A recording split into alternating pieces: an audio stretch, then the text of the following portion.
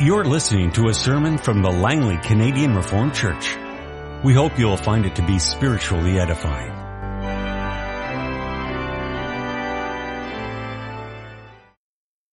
Let's take our Bibles and let's read together from the book of Joshua, chapter 1. After the death of Moses, the servant of the Lord said to Joshua, son of Nun, Moses' aide, Moses, my servant, is dead. Now then, you and all these people get ready to cross the Jordan River into the land I am about to give to them, to the Israelites. I will give you every place where you set your foot, as I promised Moses. Your territory will extend from the desert to Lebanon, and from the great river, the Euphrates, or the Hittite country, to the great sea on the west. No one will be able to stand up against you all the days of your life. As I was with Moses, so I will be with you. I will never leave you nor forsake you. Be strong and courageous, because you will lead these people to inherit the land I swore to their forefathers to give them. Be strong and very courageous. Be careful to obey all the law my servant Moses gave you. Do not turn from it to the right or to the left, that you may be successful wherever you go. Do not let this book of the law depart from your mouth. Meditate on it day and night, so that you may be careful to do everything written in it. Then you will be prosperous and successful. Have I not commanded you? Be strong and courageous. Do not be terrified. Do not be discouraged. For the Lord your God will be with you wherever you go. So Joshua ordered the officers of the people, go through the camp and tell the people, get your supplies ready. 3 days from now you will cross the Jordan here to go in and take possession of the land the Lord your God is giving you for your own. But to the Reubenites, the Gadites, and the half-tribe of Manasseh, Joshua said, remember the command that Moses, the servant of the Lord, gave you.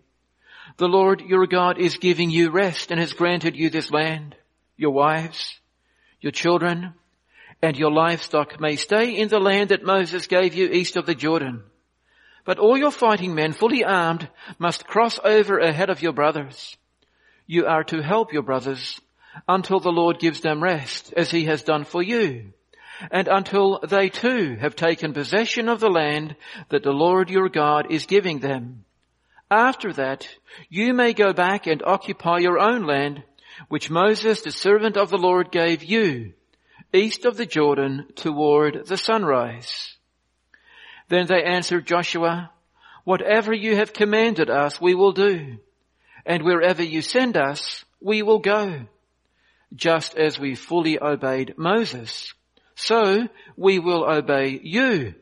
Only may the Lord your God be with you as he was with Moses. Whoever rebels against your word and does not obey your words, whatever you may command them, will be put to death. Only be strong and courageous. Beloved congregation of our Lord and Savior Jesus Christ, a doctor in hospital was talking to a 6-year-old patient. Tomorrow, the doctor said, tomorrow I am going to open up your heart. I need to see what is happening in there. I know what you will find, the boy answered. When you open up my heart, you will find Jesus in there, because Jesus is living in my heart. The doctor continued, it is obvious that your heart is getting worse, and I don't know what to do. After I have examined the damage, I will suture you up again, and then I will think about the next step. Again, the boy answered, I know that you will find Jesus in my heart, because my school teacher told me so. She said that Jesus promised in the Bible that he would make his home in my heart. The next day, surgery took place as planned. After the surgery, the doctor began to make notes of what he had found. In his mind, there was no hope, no cure. The little boy would die, probably within a matter of months. How the doctor would explain that to the parents and to the patient, he was not sure, but he would find a way. He always did. And so the next day the doctor went back to the boy's room. He sat down beside the bed. In a moment or two, the boy opened his eyes and asked very quietly, "What did you find in my heart, doctor?" For a moment, the doctor did not know what to say, but then he answered, "I found Jesus there." And we understand, brothers and sisters, we understand in this story, we have two different ways of looking at the world. The doctor, he was looking at that little boy through the eyes of science, while the little boy was seeing himself through the eyes of faith. The doctor saw what he thought was the most important, disease that was going to kill the boy, while the little boy believed something that was even more important. Jesus was living in his heart, and so he would never die. Instead, because of Jesus, he would live forever. And these two different ways of looking at the world, we all struggle with them every week. Because when we go to church on Sunday, the minister tells us that God created all things and God provides for all our needs. We nod our heads, and so we pray, "Give us today our daily bread." But on Monday morning, we go back to the real world. We check our bank statements. We make decisions, and if we make good decisions, our businesses thrive. But if we make bad decisions, we go under. Two different ways of looking at the world. Another example, on Sunday morning we hear the third commandment, "You shall not take the name of the Lord your God in vain." We all know that blaspheming is serious sin. And when God's name is blasphemed, we cannot be silent bystanders. That's on Sunday. But on Monday evening, on the television, God's name is blasphemed and the television stays on. Or if we read a novel, many of them are so full of garbage that they should make us blush. But everybody reads them. There is nothing different. So the bottom line is, we all live in two different worlds. In our religious world, we depend on God's grace. We know exactly what's right or wrong. Everything is black or white. But on Monday morning, our mind changes gears. Because in the real world, success seems to depend on hard work. Health seems to depend on doctors and medication.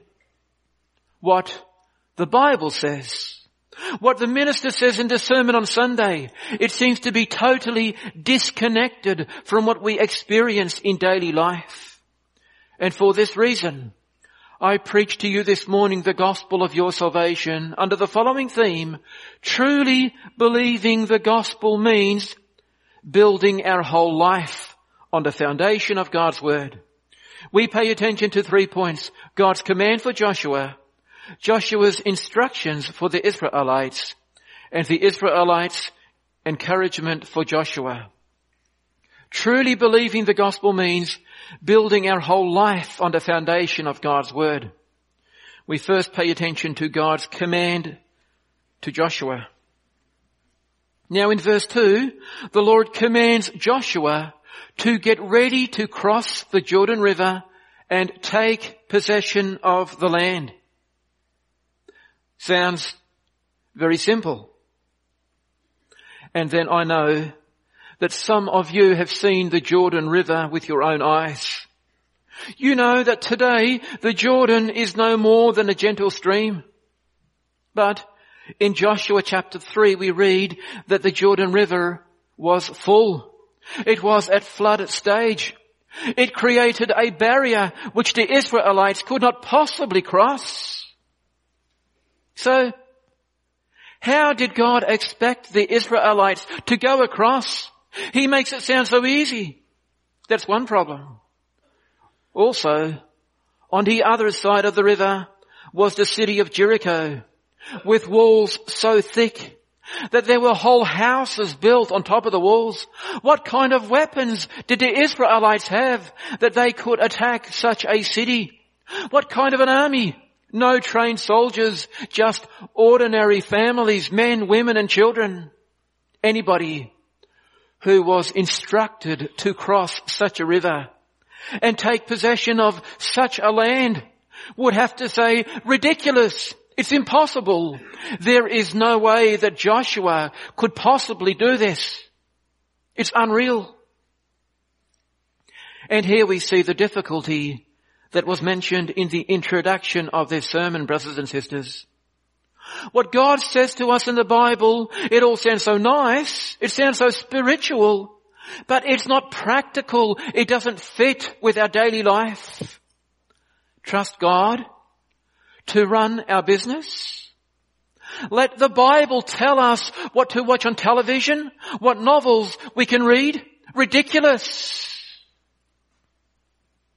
And for this reason, because it all sounds so impossible, for this reason, 4 times in our text, God commands Joshua, be strong and courageous. Because if Joshua would be in his right mind, he would not even think about doing what God said. Crossing the Jordan, taking possession of the land. It's impossible. It doesn't make sense. That's why God says, Joshua, be strong and courageous. But beloved congregation, what does it mean to be strong and courageous?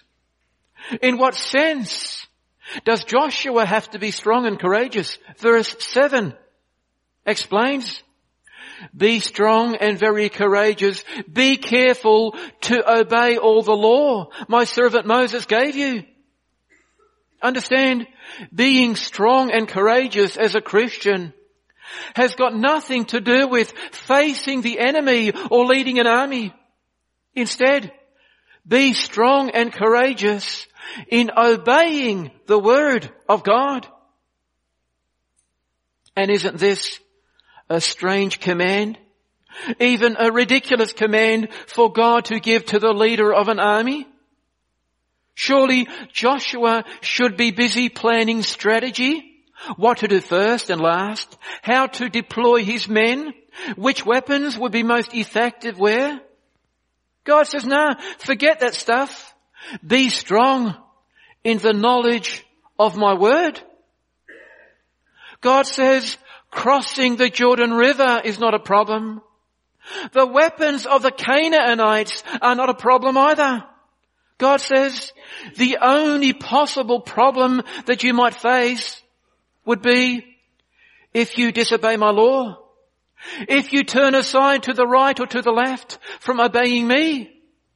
As a military leader, Joshua's primary focus should be, how can I do what God commands? Because if I do what God commands, He guarantees that I will be victorious. This is the promise to remember for parents, for elders and deacons, for school board members, for everybody involved with ARPA or any other Christian organization. Many Christians, even many Christians on the board of these organizations, are not experts in psychology or economics or politics or educational theory. Instead, we are mainly amateurs. If anything, we are trained to be mechanics or builders or housewives. The only qualification that we have to serve on these committees is in our hearts. We are Christians. We are members in good standing of a church. Because we are not technically qualified for these positions, We often struggle with questions that are too difficult for us, and we have not been trained to deal with them properly.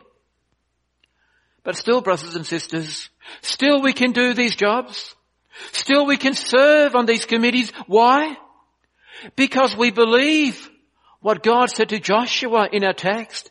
If we are strong and courageous in studying the Word of God and meditating on His will, if we are careful to obey the Word of God, then we are qualified in God's eyes. And then God will bless us. Then it will go well with us, guaranteed. And then some of us would have read an article published in Clarion in May, I think it was, about Christian education. In that article, the author mentioned how an earlier generation of Canadian Reformed people in the 1950s and the 1960s, they had scrimped and saved to build our schools and hired mostly qualified people to teach their children. As far as that generation was concerned, to teach in our Canadian Reformed schools, the most important qualification was to be a Christian, a brother or sister in the church. Academic rigor, a good music program, and a good sports program. For our parents, they were not so important. But today, that article in Clarion tells us, today a new generation of parents is being asked what they expect from our schools and what they consider to be most important for their children. And it seems that at least some Canadian Reformed parents in 2013 are no longer satisfied to have schools that are totally Christian, but that might be lacking in other respects. The article says that today's parents want the best of both worlds. Reformed education, sure, as long as it also provides the best academic program. And otherwise, some parents are quite prepared to jump ship and send their children to other schools instead. And that attitude, brothers and sisters, that attitude is pure unbelief. Oh, I am not saying that every Canadian Reformed family has to send their children to our school. That's not for me to say. But understand what God says in our text.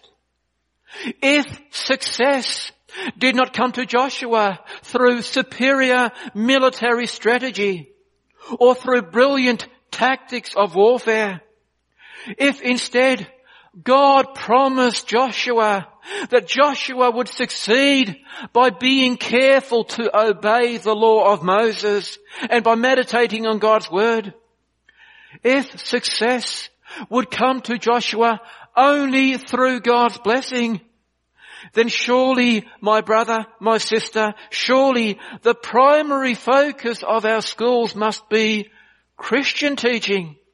Teaching the children to know God before everything else. And then doing our best, certainly. But above all, trusting that God will bless our efforts. If we make that our focus, not just in our schools, of course, but in every part of our life, then guaranteed, everything else will surely fall into place. Because as the Lord was with Joshua, He will be with us also. What we hear in church on Sunday might seem to be disconnected from the real world. It might be. And that might be because the preacher is not living in the real world. But it might also be because we are pushing God out of our real world. He is the creator of heaven and earth. He is the Lord of all creation. He controls all things.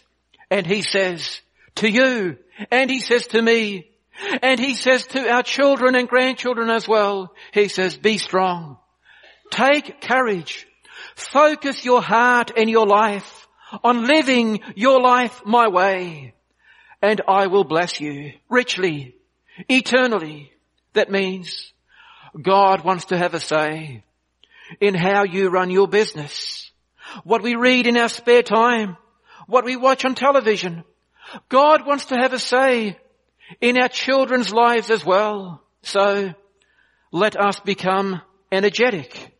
Let us become more energetic to know the word and the will of our Heavenly Father so that we can do it and receive His blessing. That's our first point. In our second point, we will now consider Joshua's instructions for the Israelites. And now at this point, some of you might be convinced that this sermon is heading in the wrong direction. Because the focus of this sermon seems to be what we have to do. Like Joshua, study the law of God and be careful to do it. So, what about Jesus Christ? What about the forgiveness of our sins? What about God's saving power and inspiring grace? But take a look at verse 6, brothers and sisters.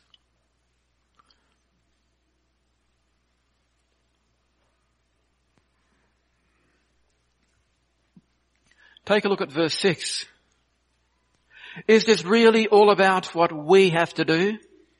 God says to Joshua, be strong and courageous because you will lead these people to inherit the land I swore to their forefathers to give them. This is not about earning something. God says, you will lead these people to inherit the land I swore to give them. And then after that, does Joshua instruct the Israelites to prepare for battle? Does Joshua tell them to find their weapons? Not at all. Instead, verse 11. Verse 11, get your supplies ready. Get your food and your drink, your clothes, your tent. Clearly, Joshua is not preparing the Israelites for battle. Instead, it is as if he is taking them on an outing, a picnic, and they need to bring their lunch along. Clearly, the Israelites don't have to take the promised land, but God is giving it to them. And they just have to be there, open hands, open mouth to receive it. And now, of course, we could make this even more difficult. We could ask these Israelites, they're sinful people. They have to be there to receive it. How can they? Are they not dead in their sins?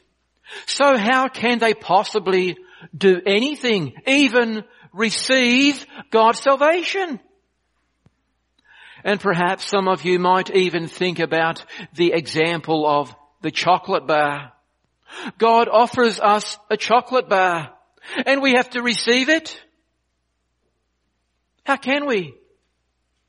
To answer these questions, we go for one moment to the New Testament, brothers and sisters, where the Lord Jesus Christ stands before a man who is lame, a man who cannot walk. And Jesus says to that man who is lame and who cannot walk, Jesus says to him, stand up, take up your mat and walk. And immediately that man who could not walk, he can walk. Suddenly, this man who was powerless, he is filled with power from on high and he walks. This is how Jesus saves him, by commanding him to walk. Because when Jesus commands, Jesus also gives power to obey his command.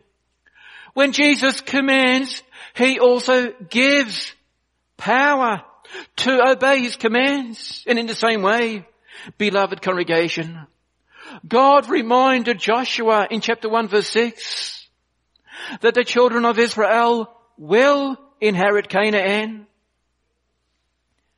They will inherit Canaan, just like when our parents die, we inherit. We inherit what they leave behind. It comes to us automatically. It just falls into our lap, so to speak, and we really don't have to earn it ourselves. And in the same way, the Israelites did not have to earn the land of Canaan. No, God had already given it to them. God had sworn an oath that he would give it to them. But still, they had to go into the land. They had to take possession of it. And that's exactly what we teach our children to do. We instruct them to accept the salvation which God has really and truly given to them as surely as they have been baptized. They must believe God's promises and make it their own. But they can only do that by the power of God working in them. Just one more thing needs to be said about Joshua's command in verse 11, to get your supplies ready. The world that we are living in is becoming more and more hostile against God and against the Christian church. The world, for example, is making it more difficult for us to remember the Sabbath day and keep it holy. The world is becoming more aggressive when we teach our children about creation, about marriage, about holy living. The world is the enemy of the church, and we're all fighting a spiritual battle against the world, are we not? But our text also tells us how we should fight this battle and which weapons we should use. Because in our text for this morning, the Israelites are about to cross the Jordan and enter Canaan and take the cities and the farms off of those Canaanites. That means the Israelites are about to do some serious fighting against the Canaanites. But God does not say anything to Joshua about weapons. Instead, take your lunch packs along, because God is going to fight for you. And the point is, if we simply all do our job, if we simply all concentrate on doing our daily task as well as we can, then we can also let God fight our spiritual battles for us. Because we don't have a religious struggle, a spiritual struggle apart from our daily work, brothers and sisters. We don't need a lunch pack for our daily task besides weapons to fight a spiritual battle. Instead, our whole life is one. And God wants us to live our whole life under the authority of His Word. That means when we open our Bible, like God commanded Joshua to do, the Bible gives direction for our whole life, for our spiritual battle, and also for the way that we treat our employees, and for the way that we write up our contracts. Our whole life is one. And when we get our supplies, like Joshua instructed the Israelites to do, our breakfast and our lunch, that gives us energy for our daily work. But when we do our daily work faithfully, then by doing that, we are fighting that spiritual battle against sin, against the world, against Satan. Truly, beloved congregation, it is a wonderful privilege to be children of God. God brought His children to Canaan.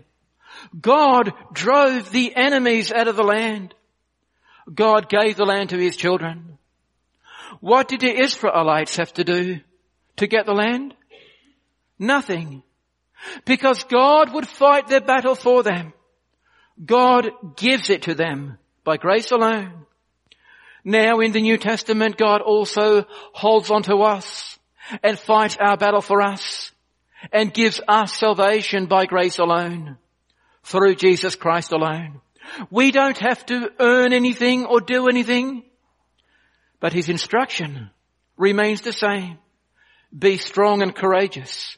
Live by my word. I will bless you. That's our second point. In our third point, we will now consider the encouragement that the Israelites give to Joshua.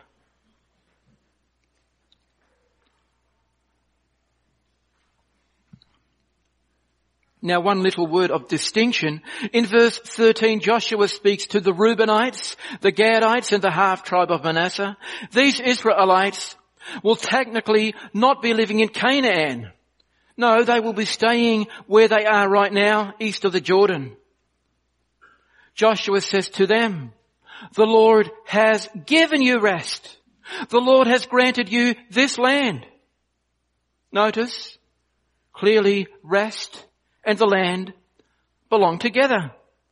It is as if the 400 years of Egypt and the 40 years in the desert was a time of hard work. And that's now finished. When the Israelites came to Canaan, it is like they come home from work. Now they can rest. They can relax in their new God-given home. And again, this is gospel, brothers and sisters. The people of Israel were slaves of Pharaoh in Egypt. But God has set them free and given them the land of Canaan. And in the same way, obviously, we were slaves to sin, slaves of the devil. But God set us free and gave us eternal life. In that sense, God has already given us salvation, and we are already living at home in this world.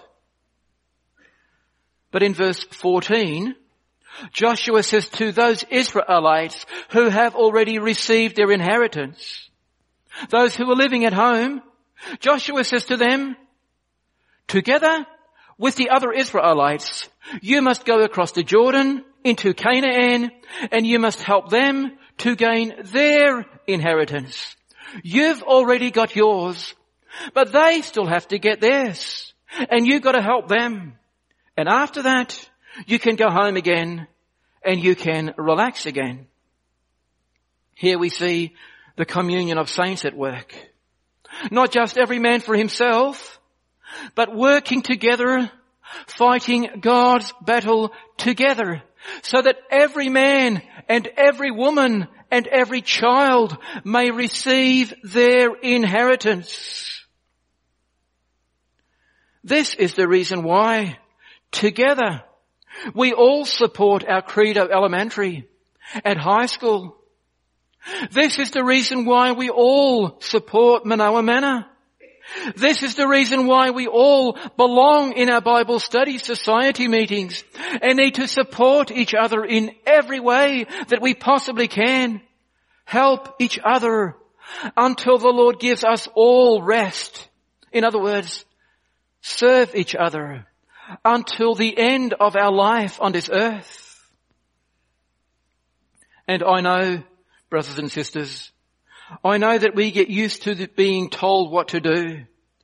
We get used to being told how we have to live our lives. Do this and stop doing that. We get told that every Sunday. And if we agree, we say nothing. It is only when we disagree that we might comment. And so it is encouraging. Indeed, it is refreshing in our text when the Israelites answer Joshua in verse 16, whatever you have commanded we will do. And just as we fully obeyed Moses, we will also obey you. And then, may the Lord be with you as he was with Moses. This is what the Israelites are saying to their new leader. So, when new elders and new deacons are elected in our church, do we have anything like this to say to them? We expect our elders and our deacons to support us and encourage us. Should we not also support them and pray for them as well? In the communion of saints, We do expect so much from each other, brothers and sisters. We have ushers and organists and elders and deacons, a C of A, sister help, a nursery coordinator, leaders for our Bible study societies. So many people. They do so many things. And if we have reason to criticize, we do not hesitate to speak up. But in our text for this morning, we see children of God encouraging Joshua, encouraging their leaders, encouraging those who are serving in the kingdom of God together with us. So let us also encourage each other, build each other up, and so to build the kingdom of God together in this place. When God commands Joshua to lead the people of Israel into the land of Canaan, God says nothing about developing a strategy or collecting weapons for the military campaign. Instead, Joshua is encouraged to be strong and courageous, to obey the law which God gave to Moses. Joshua is commanded to meditate on God's word, to be careful to do it, because in everything that we do in this world, I repeat, in everything that we do in this world, God will bless us if we serve Him faithfully. And then He guarantees success. The key to success in all things is to obey God, even when it seems impractical. In our second point, we saw that the people of Israel were not instructed to prepare their weapons as if they were fighting a war, as if they were taking land away from the Canaanites by force. No, God said, I have already given it to you. Now go in, possess it. And in the same way, we saw salvation is not something for us to earn. No, God has given it to us. He promised us through our baptism. And so we must make it our own. And we do that by the power of the Spirit of God who works in us. Those Israelites who were staying on the east side of the Jordan, who had already received their inheritance, they had to go with their brothers and sisters across the Jordan to help them to claim their inheritance. We must always help each other in the communion of saints. And in our third point, we saw how the Israelites responded to Joshua's instructions. They said, yes, we will do it. They truly supported their leaders. May we also support each other, brothers and sisters, as we walk as children of God, as brothers and sisters in the faith, together on the road to eternal life. May we support each other. May we rely on the grace of God to hold on to us all. Amen. This has been a sermon from the Langley Canadian Reformed Church. For more information, please visit us on the web at www.langleycanrc.org.